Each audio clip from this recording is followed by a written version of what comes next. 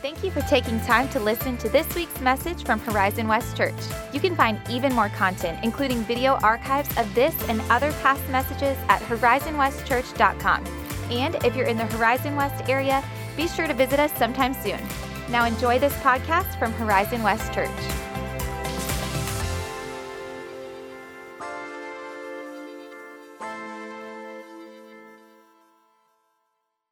Amen. You can be seated. Good morning, Horizon West Church. Thank you, Socrates and team, for leading us in worship and for reminding us of the freedom that we celebrate today, both freedom as a nation. When the independence we declared on July 4th, 1776 took another step forward in being realized on June 19th, 1865. We celebrate Juneteenth, and we celebrate the freedom that we have in Christ most of all. Scripture says that where the Spirit of the Lord is, there is freedom. And today we're going to talk about the Spirit of God and what He wants to do in our lives as believers, as followers of Jesus. I too want to recognize those of you that are dads. I know we clapped once. Can we once again just thank the dads for what they do? Granddads, uncles, stepdads, foster dads, we appreciate you guys. Thank you. Thank you. And in Spanish, I want to say, Feliz de los Padres. Did I say that right? I'm working on the Portuguese, I don't quite have it yet. I want to begin this part of our time in the way that I've begun every morning this week. Good morning, Holy Spirit. Have your way in me. Would you, if you're comfortable doing so, just open your hands, palms up, and repeat those same words with me this morning, June 19th, 2022. We say together, good morning, Holy Spirit. Have your way in me. Amen. Earlier this week, I had a meeting at the French Cafe in Hamlin. If you've not yet been, you're missing out. Great place to meet folks and get a crepe. Unbelievable. I'm not doing a commercial, but anyway, that's a great place. And I was there on Tuesday. I was meeting somebody that I had not ever met, only exchanged emails, and this individual had a name that I had never heard before. And so I show up at the French Cafe at the appointed time in the appointed place, and I do a sweep of the room. You've been there, it's the person here. I'm not really sure who I'm looking for, but if I look confused enough, somebody's going to help me out. And then I see a man, and I say, hey, are you, this individual? I say the name, and no. Okay, all right. A couple minutes after the appointed time. So I just sit in one of the chairs outside of the French Cafe, and I'm just watching. I'm looking for somebody who looks like they're running a little late, and maybe a person that would meet with me. I don't know what that person looks like, but I'm looking for that. And then it's like, we're beyond the 5-minute mark. Like, I never text somebody or email within 5 minutes of a meeting because everybody gets a 5-minute grace period. If I'm meeting with you and I'm 5 minutes late, don't text me. I'm coming. But this was getting into the 8 or 9 minute area, and so all I had was the email. I didn't have a phone number, so I email. I say, hey, I think we're supposed to have a meeting. Is that today? And this person responds and says, yeah, it's today, and it's at the French Cafe, but you might be at the wrong one. There's two. I said, oh, okay, that's probably what it is. I'm at the one in Hamlin. The response comes, yeah, I'm at the one at Hamlin too. And then all of a sudden, a woman approaches me. She says, Chris, and y'all, here's how dense I am. In my mind, the man had sent a woman to tell me that he was running late or something. And she says, and she says the name, and I'm like, you're like, okay, reorient. What? Not that that's weird, but when you're expecting something and something radically different shows up, I just wasn't ready for it. I tell you that to say this.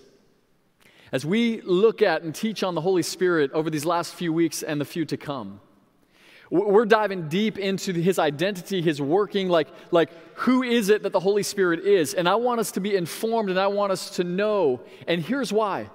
Not just because we can have more information, not so we can accumulate facts. I want us to know who the Holy Spirit is and what He's about so that we can experience Him. See, as long as I didn't know the identity of the person I was meeting, I sat passively in a chair waiting. And I believe the Holy Spirit wants to introduce Himself to us in the pages of Scripture and in our lives in a way that seeps down from our conscious minds, down from our cerebral understanding of Him, into the experience of His presence and His power in our everyday lives. Today we're talking about the filling of the Holy Spirit. And if you are someone who likes donuts, you know that the filling is the good part.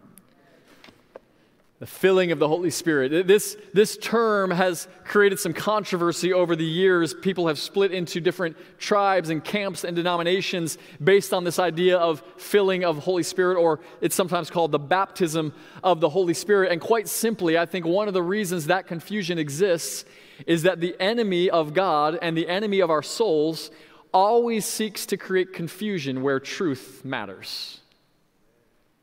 Nothing matters more than that through faith in Jesus, you come to be filled with the Holy Spirit of God and live His purposes for your life. The entire redemptive plan of history, it culminates in the Spirit of God coming to mankind and being experienced in the fullness of who He is and what He means for us.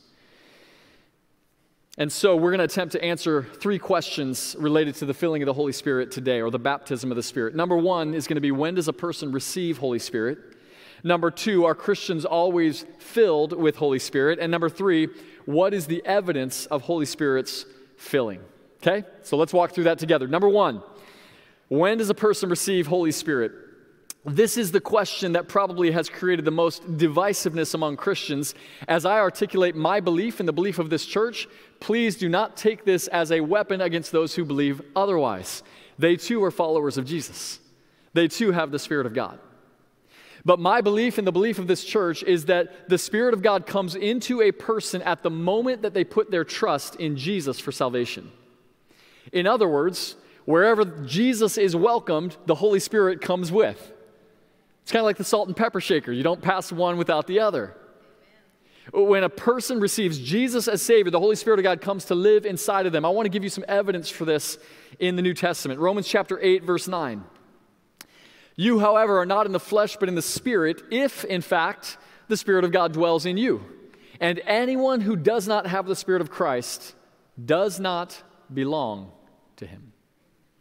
In other words, there's no such thing as a person who is a Christian but does not have the Spirit of God. That doesn't exist in the pages of the epistles. Secondly, and even more clearly, Ephesians chapter 1, verses 13 to 14, in Him, meaning Jesus, you also, when you heard the word of truth, the gospel of your salvation, and believed in Him, you were sealed with the promised Holy Spirit, who is the guarantee of our inheritance until we acquire the full possession of it. You say, Paul, when did we receive the Spirit? He says, 2 things happened. When you heard the word of truth and you received it. In that moment of belief in Jesus and forgiveness of sins, the Spirit of God came to dwell in you. So then why would anyone believe that the Holy Spirit comes at a later time? Well, I'll show you in a moment. There's this thing called second baptism. Some of you have been familiarized with this in different churches or denominations. I want to unpack it a little bit together. 2 passages that primarily people would point to say that there is such a thing as a second baptism. In other words, there is a second work of God after salvation that is when we get the Holy Spirit. One is Acts chapter 19, verses 1 through 6. Let me turn there quickly and read it straight from the Bible. Acts 19, verse 1 through 6.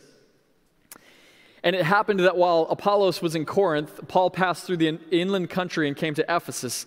There he found some disciples, and he said to them, did you receive the Holy Spirit when you believed? And they said, no, we've not even heard there is a Holy Spirit. Verse 3, and he said, into what then were you baptized? And they said, into John's baptism. And Paul said, John baptized with the baptism of repentance, telling the people to believe in the one who was to come after him, that is, Jesus. And on hearing this, they were baptized into the name of the Lord Jesus. And when Paul had laid his hands on them, the Holy Spirit came on them, and they began speaking in tongues and prophesying. So this one is going to be a little easier, or significantly easier of the 2 to talk about, because in this instance, you will notice a very important distinction. Those who were believing the message they heard had not yet heard the message of Jesus. What is this thing about John's baptism? Well, you would remember that John the Baptist in the first century, he comes onto the scene and he preaches, repent, for the kingdom of God is near. John is sent to pave the way for Jesus. He's saying basically, friends, change your hearts, soften, because the one who is coming to bring salvation is on my heels, and you need to be ready to receive him when he comes. And what was happening is that this individual, Apollos, with all the right intentions in the world, took this ministry of John the Baptist all over the world and said, repent because someone is coming and he's going to bring salvation. And so you see in the book of Acts, the apostles coming behind Apollos going, whoa, whoa, whoa, you're halfway there. The Messiah already came. His name is Jesus. This baptism of repentance is only part of the deal. Jesus wants to baptize you with Holy Spirit. So these believers, so to speak, in Acts 19, had not yet put their trust in Jesus. And when they do, Paul puts his hands on them and prays, and they receive Holy Spirit. Let's look at the other one, Acts chapter 8, verses 14 to 17, and this one is a little more challenging. Acts chapter 8, 14 to 17. Now, when the apostles at Jerusalem heard that Samaria had received the word of God, they sent to them Peter and John, who came down and prayed for them that they might receive the Holy Spirit, for he had not yet fallen on any of them, but they'd only been baptized in the name of the Lord Jesus. And then they laid their hands on them and they received the Holy Spirit. You go, whoa, whoa, I thought it's when they receive, they get the Spirit. But in this case, there's no reason to speculate that these Samaritan believers didn't really believe the gospel. It's clear that they responded to the preaching of the gospel of Jesus and believed, and yet, by the time the apostles get there, they'd not received Holy Spirit. You go, oh, case closed. There is a second baptism. But let's pause for just a moment and look at what's going on here. Let's seek to answer the question, why did the Samaritan believers not receive Holy Spirit at the time of their conversion? I want you to notice that in both Acts chapter 8 and Acts chapter 19, the Holy Spirit comes on believers through the laying on of the hands of the apostles. This is somewhat unique, and I would argue maybe completely unique to the book of Acts, when the apostles were still living and laying the foundations for the gospel throughout the earth. Do you remember in Acts chapter 1, Jesus says to the disciples, he says, wait for the Holy Spirit, and then when he comes, you're going to go be my witnesses in Jerusalem, in Judea, in all Samaria, and to the ends of the earth. And so the story of Acts is the story of the way those same apostles went into Jerusalem, Acts chapter 2, Pentecost, and Samaria, Acts chapter 8. In fact, many call this the Samaritan Pentecost. And Judea, other parts of, for instance, Cornelius, a Gentile, comes to faith and receives the Holy Spirit. And then to the ends of the earth, i.e. Ephesus, where in Acts 19, the Holy Spirit falls again.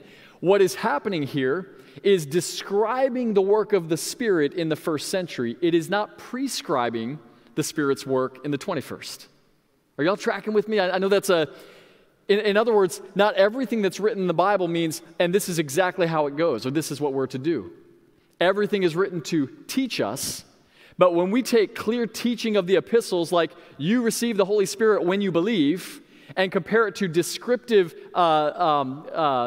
stories of what was happening, we go with the prescriptive. We go with what is clearly taught in the epistles, in the New Testament. And so I want to lead us to a word of encouragement and a word of caution. Number one, word of encouragement is this.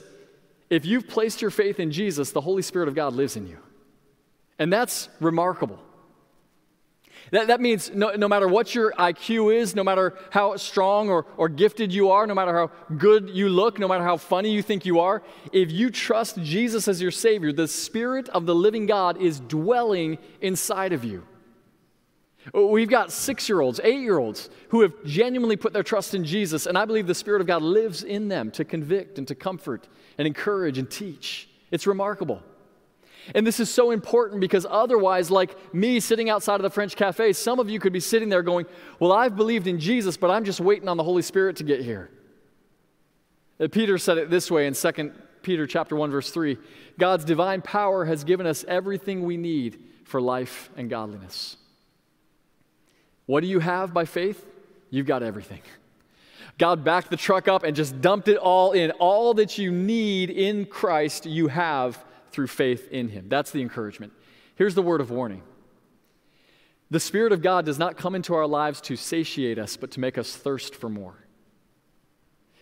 And what I'm trying to get at is if we put the Spirit too tightly into our theological box, we go, oh, no, the Spirit came like back in 1996, and He's, in me, and now I'm going to heaven when I die, and He's the guarantee. And I go, but what about everything in between? See, I believe I've not had a second experience with God. I've had a third and a fourth and a 100th and a 1,000th, and God just keeps on showing up in my life to lead me into greater things. This is the work the Spirit wants to do. And so I want to be careful that we don't, as we kind of discern this truth around when the Holy Spirit comes, we don't just like package him up and go, okay, Holy Spirit, stay there. Because I believe the Holy Spirit wants to break into our lives in new and profound ways. So the Holy Spirit comes to everyone who receives Jesus, and his ministry in our lives is meant to lead us into the fullness that God has for us. Here's the second question. Are Christians always filled with the Holy Spirit? And I'm going to give you a yes and no. Here's the yes. The Spirit of God is always present and active in the life of a believer. Not like in the Old Testament where David said, "Take not your Holy Spirit from me." The Holy Spirit's not coming and going. He's not like a weekend visitor. When you believed in Jesus, the Holy Spirit was given to you as a deposit guaranteeing your salvation, and he's a permanent resident. But does he always fill us? I would say the answer to that is no, not in the sense that we're always living in the fullness of what Spirit of God has for us. Here's another way to say it. He is fully accessible to the believer, but he's not always fully accessed by the believer. Because see, sometimes I want to go, Spirit of God, I know you're tugging over here, but I want to pull over here. And I have the ability, and I wish I didn't have it. You have it too. We have the ability to hinder what the Spirit of God wants to do in our lives because we have what we've been talking about today. We have freedom. We can do that. Ephesians chapter 5, verse 18, we are commanded to be filled with the Spirit. Paul says, do not get drunk with wine, for that is debauchery, but be filled with the Spirit. That's why we're going to give you root beer at the end of the day and not beer. Do not be drunk. Great Father's Day message. Don't be drunk, but be filled with the Spirit. Paul's saying that because the implication is you're not always filled with Spirit. He's always present. He's always active, but sometimes we let addiction. Sometimes we let substance. Sometimes we let fantasy. Sometimes we let despair. Sometimes we let sin hijack us, take us off of the path. It doesn't mean the Spirit of God leaves us. It means that I've done what Paul says in two different places. I've quenched the Spirit. It just means to put out the Spirit's fire. Or I've grieved the Spirit. I like that one because it points to the personal nature of Holy Spirit. We know that in relationships we have the ability to grieve one another. We can do that with the Spirit of God. And we grieve the Spirit of God when there's a clear instruction or something he's asking or calling us to do, and we fail to do it. Last night, my wife asked me to do something that was very important for what is happening in the kids' ministry today. And when I got to the church, she texted me and said, "You didn't do the thing that I asked you to do, and therefore it's impacting check-in." And I'm like, oh man, I've grieved my wife. But here's the thing, I'm still married. At least as of 11:38 on Sunday. No, I'm just kidding. I'm kidding. We're not that fragile. She was actually very gracious. We can grieve the Spirit of God. But y'all, some of you have been in broken relationships. Some of you are in failing marriages. Spirit of God isn't going, "Whoa, you failed me, I'm out." He's working in you and with you and for you to redeem you, to win you, to again, rekindle the fire of the relationship that he has with you. So what about blasphemy of the Holy Spirit? Have you heard that term? I'm gonna go ahead and go there today. What is blasphemy of the Holy Spirit? I grew up, I heard this term, don't blaspheme the Holy Spirit, because anybody that blasphemes the Holy Spirit is never going to be forgiven. Y'all, that is not a good verse for a young child to hear, because I'd be like, oh man, I can't think anything bad about the Holy Spirit. Like, I can think bad things about Jesus, but God, don't help me think bad things about the Holy Spirit, because then I'm going to hell, you know? I want to make the assertion that that's not what Jesus meant when he said that blasphemy of the Holy Spirit won't be forgiven. Matthew chapter 12, we're actually not going to take the time to go there. Matthew chapter 12, Jesus is talking to the Pharisees, and what's happening is that they're looking at the work of Jesus by the power of the Spirit of God and saying, that's Satan. Ooh, that's a little strong. God sends his perfect Son into the world. He's raising the dead, and these guys are going, that's the devil. It's like, whoa, what's going on here? They were attributing to the Holy Son of God and the Spirit of God satanic and evil works. And Jesus says, look, if that's your posture, you're never going to come for forgiveness. You're never going to receive, because you're going to remain in a posture of defiance, never able to acknowledge the work and person of Jesus for what it is, the work and person of the Spirit of God himself. Now, I don't think this is a one-time thing, because in fact, I know some of those same religious leaders who had resisted the Spirit's work eventually put their faith in Jesus and became part of the early church. So Jesus isn't saying, if you ever speak a word of blasphemy, like it's a one-time deal, he's saying, if the posture of your heart refuses to acknowledge the Spirit of God in the world, you're never going to get there. You're never going to come for salvation and for faith. So the Holy Spirit is always going to do his part in our lives, but we must be tuned into his directives and submissive to his leading, and that's how we experience the fullness of God and the Spirit of God in our lives. Here's the third question. What is evidence of the Holy Spirit's filling?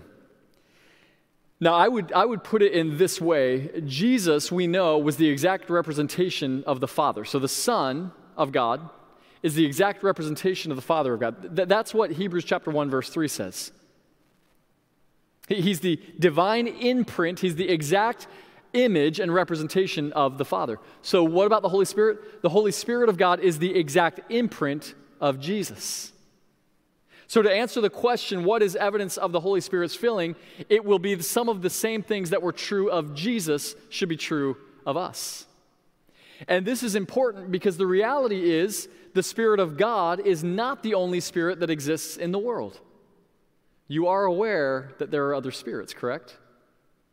Some of you come from countries where spiritual activity, although it's always present, is highly visible and central to experience. Like, you've seen people who are tormented or possessed by demons. You've seen exorcisms. Some of you have. Others of us may be living in, America, where the enemy's goal is just to blind us to spiritual reality altogether, right? Like, just keep them fat, happy, and their bank accounts filled, and they'll never think about it, right? But Jesus says there are other spirits. John, in 1 John chapter 4, verse 1, says, test the spirits to see whether they are from God. How in the world do you test a spirit? Right? Like, what, John, what are you talking about here? Let me give you some handles by which you can test spirits to discern whether they are truly the Spirit of God or another spirit. One is truth. We know that Jesus came from the Father full of grace and truth, and the Spirit is extending the ministry of Jesus by being the Spirit of truth in our hearts. That's what Jesus calls him. So truth is going to be always in line with the Spirit of God. I said it last week, but it bears repeating. The Spirit of God will never lead you to do what the Word of God forbids. It's never going to happen.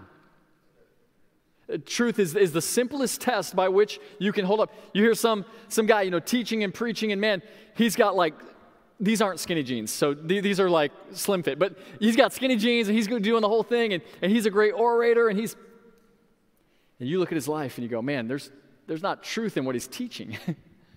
like what he's saying, that's not what the Bible says. Like, reject it. Doesn't matter how eloquent, how charismatic, how cool. If it doesn't line up with truth, it is not from the Spirit of God. Paul was rebuking the Galatians for their propensity to believe any spirit who came claiming to be of God. And he said this, listen, if even we, the apostles, or an angel from heaven comes with a different gospel than the one you received, let him be condemned. Do you know that there are at least 2 and probably more world religions with millions and hundreds of millions of adherents that at their base, they started by somebody saying, hey, I got another revelation from an angel. Paul's like, I put it right here. I put it right there. You've got the gospel. The fullness of the gospel, the death, burial, and resurrection of Jesus, that's the gospel. Stay in that, because if somebody comes with another message, it's not from God. We test the spirits for truth. We also test the spirits for godly character in the life of another person. When I was in my early 20s, I worked for a ministry called Youth for Christ, and we did, campus clubs in middle schools and high schools, and I was wanting to kind of do even more, and so I developed a friendship with the director of the local Boys and Girls Club, and I gained permission from him to do a 30-minute Bible study with kids after school on Thursdays. And these weren't church kids. These were just kids coming to the Boys and Girls Club. And his part of the deal was that he was going to bring pizza to get them to come. And I'm like, that's fantastic. They were even going to pay for it. By the way, I told you I was in my early 20s. I was there for the pizza too, but that didn't need to be known. No, I was there. I wanted to see these kids encounter God in a cool way. And so I started teaching them. And I probably would not do this now, but like on week 2 of that Bible study, I taught on the Holy Spirit. And just as an aside, the first 3 or 4 times we met for Bible study, we went like an hour and a half, and the kids left and forgot to eat the pizza. we treat sometimes kids and students like all they care about is, no. Kids and students, they're hungry for truth. They're hungry for it. And so we unpacked this thing about the Holy Spirit. And one of the kids, he goes, "Oh, Mr. Chris," he goes, "I know somebody that's got the Holy Ghost." That's what he called him, the Holy Ghost. I said, "Oh, yeah?" He's like, "Yeah, Mrs. Clark, man, she's full of the Holy Ghost." And then his friends kind of look at him and go, "Mrs. Clark ain't filled with the Holy Ghost." And they're kind of arguing. I'm like, well, I said, hold on. I said, why do you think she's filled with the Holy Ghost? And he said, man, because I go to church with her. And Sunday morning, she's dancing and she's singing and she's calling out and she's in it. She's filled with that Holy Ghost. And his buddies were like, yeah, but have you seen her at the grocery store? Like, have you seen the way she talks to her kids? That woman's not filled with the Holy Ghost. She's filled with something, but these 12, 13, 14-year-old kids could discern that when somebody's walk doesn't match their talk, it's the walk that's true. Like the walk will tell you who they are.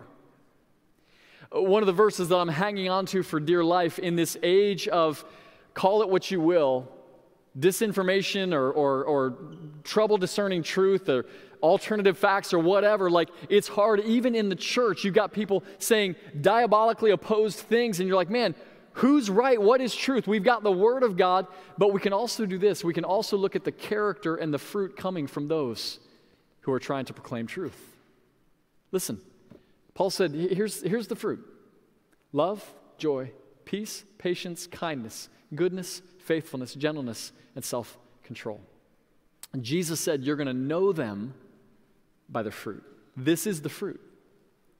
And so again, when that man or that woman comes along and they've got the branding behind them and they've got the machine with them and they're filling auditoriums much larger than this and preaching from platforms much larger than this, but their character is toxic, bullying, self-absorbed, narcissistic, it doesn't matter what they claim and it doesn't matter what they say. It matters what's in their spirit. You'll know them by the fruit. So we hold this up, and I would just ask this by way of just kind of a rhetorical question to ask yourself. If someone observed your life for a day, would they see the fruit of the Spirit in you?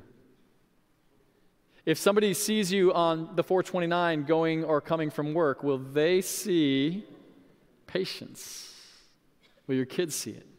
Your spouse see it? Will your coworkers see it? See, there's a lot of people claiming a lot of things, but when a person lives their daily life, they will manifest what is true in them. When you shake a branch, whatever falls out of it is what the tree is. If it's a coconut tree, whatever it tells you. Okay? So, truth and godliness, 2 of the tests, and then a third is this: power. Power. Dunamos is the Greek word. In 2004, I got acquainted with 4 friends. It was the fall of 2004. Their names were Charlie, Francis, Jean, and Ivan. Some of y'all know where I'm going. These were hurricanes that came in 2004 to Central Florida. How many of y'all lived in Central Florida in 2004? Okay, these guys were not friends. They were enemies. They destroyed the little town I grew up in. They wreaked a lot of damage, and since then we've seen Irma and we've seen Matthew. We saw Andrew in '92 in Homestead. I mean, we live in Hurricane Central. Central Florida, Caribbean islands, where most of us come from, one of those 2 places. We know the power of wind. And Jesus says, those who are born of the Spirit are like wind. There is a force and a power in the lives of followers of Jesus that is undeniable. And I say that because our tendency as a tribe, and we affiliate with the Baptist church, and so what our tendency can be is we go, well, we've got the truth, check. We've got the godly character, we're patient, we're kind, check. But do we have power? Do we have evidence of the power of the Holy Spirit of God who raised Jesus from the dead at work in our lives? Is it evident in our talk and in our behaviors and in the way we interact with people? Jesus in John chapter 14, verse 12 said what might be the most challenging verse in all of the Bible. But I'm going to read it and we're going to wrestle with it. John 14, 12, truly I say to you, whoever believes in me will also do the works that I do. And greater works than these will he do because I am going to the Father. How in the world could Jesus say that his followers would do even greater things than him? He says it's because I'm going to the Father. And what happened when Jesus went to the Father and sat down at the right hand is he gained access to the Holy Spirit and poured the Spirit of God out at Pentecost and into the life of every follower of Jesus since that time. And Jesus is saying the greater works are going to come not through my earthly ministry, but through the Spirit of God ministering in the lives of followers of Jesus throughout the world. Now, one huge caveat, obviously, Jesus' mission was unique. Nobody else saved the world. Nobody else died for the forgiveness of sins. Like, that was his ministry. And yet, Jesus says, you're going to go into the world doing the same kind of things that I'm doing, and it's going to have an even greater impact, in part, because now there's not just one man filled with the Spirit of God, but there's millions of men, women, teenagers, children all over the world, in all different tribes, speaking all different languages, manifesting the kingdom of God by the power of the Spirit of God, and that's a greater thing. But he also says, you're going to do the things I do. You go, yeah, but Jesus could heal people. I can't do that. Well, it's true that you can't do that, but perhaps the Spirit of God can do that through you. We can have a tendency to be so skeptical of the abuses that exist in some of the charismatic churches of our brothers and sisters that we just shut it all down. And I just want to encourage us. The same Spirit of God that raised the dead is at work in your hearts and in your lives. And by the way, we've seen it. Not I've seen it because I'm a pastor. I'm saying we have prayed for people as deacon teams. We've prayed for people in different families. We've seen cancers dissolve. Like, we've seen miraculous things happen. The Spirit of God is able to manifest in the life of believers in ways like he did for Jesus. And I don't want to be resistant to that. I want to say, God, if you've got more for me, I want it. When I was in high school, there was a couple that kind of blew up my theological box, and it started with the simple words on their license plate. They were from South Florida. People are different down there anyway, but their license plate said, "More, Lord." And these people lived that way. Mark and Ruth Chivas. I'll never forget them. If God was in it, they wanted to be part of it. And they weren't crazy. They weren't wacky. You know what they did? They loved people unbelievably well. They had an incredible joy of the Lord in their expressions. They actually worked with severely disabled young people who had been abandoned from their homes, and they called it the baby house, and they raised these children. We'll know them by the fruit, right? But they also had this, I'm going to just call it this charismatic fire that made me curious to go, maybe God has more than what I was given in my early childhood. Maybe it's not that this is wrong. It's maybe that my understanding was incomplete. And if God is in it, I too want more of it. So we're going to kind of put a pause to our conversation there. And I was going to address speaking in tongues, but we don't have the time today. And so we're going to pause. Some of you are going, man, how can you talk about evidence of the Spirit and not talk about speaking in tongues?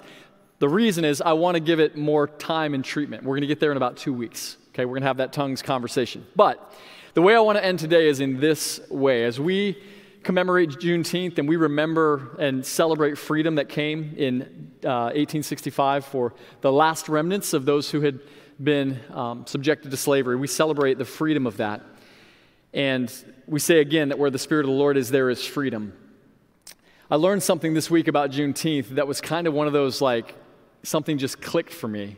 And I'm going to see if it clicks for you as well. We learned, Marcy and Socrates and I were on a Zoom call Wycliffe Bible Translators has a cultural department, and they were doing a teaching on the origins of Juneteenth, and it was super cool. They had a Juneteenth historian from Galveston, Texas, was on the call teaching us. And he said something, of all the things, it was all very good, but one thing he said really, really stuck in my mind. He said, when the Union soldiers arrived in Galveston, by the way, most of them were black soldiers. I think it was 3 out of 4 at that point of the Union soldiers in Galveston, Texas were black. And those men walked to the door of Reedy Chapel and they posted General Order Number 3 on the door. And General Order Number 3 declared freedom for anyone who was enslaved in the state of Texas and anywhere in the South. You know what my mind went to? Something clicked with me. When Martin Luther realized that the church in 1517 had become toxic and corrupt and controlling, and that God wanted to bring greater freedom through the gospel, he went with his 95 Theses and he posted them on the door of All Saints Church in Wittenberg, Germany. Freedom came with a post on the door. And then my mind went here. When Jesus was bleeding out for the sins of the world, his last words, "Father, into your hands I commit my spirit." He posted something for us on the door of the church.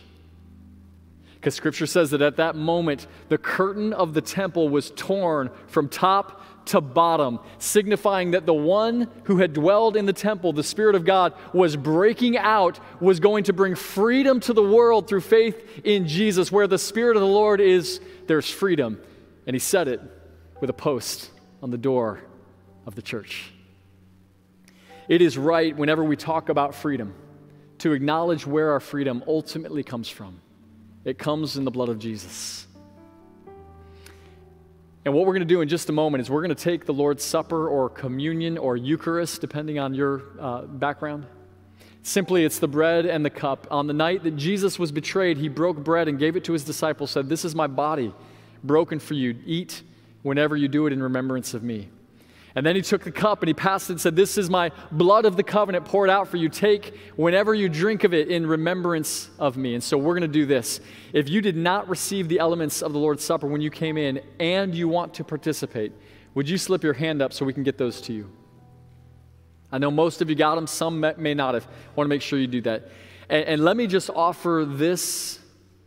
If you're not yet a follower of Jesus, if for you this doesn't really symbolize anything more than a cup and a wafer, then it's really not meant for you. It's meant for those who would take the bread and the cup with a full understanding and knowledge that all we have is the mercy of Jesus.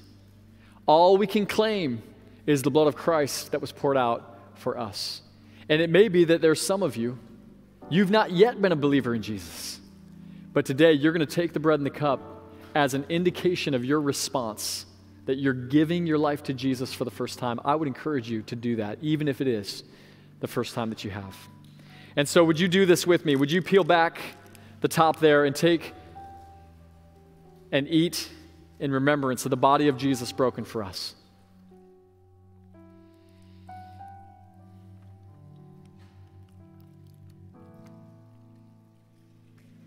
And as the body of Jesus was broken, his blood was poured out for our forgiveness. Would you take and drink of the cup in remembrance of the blood of Jesus?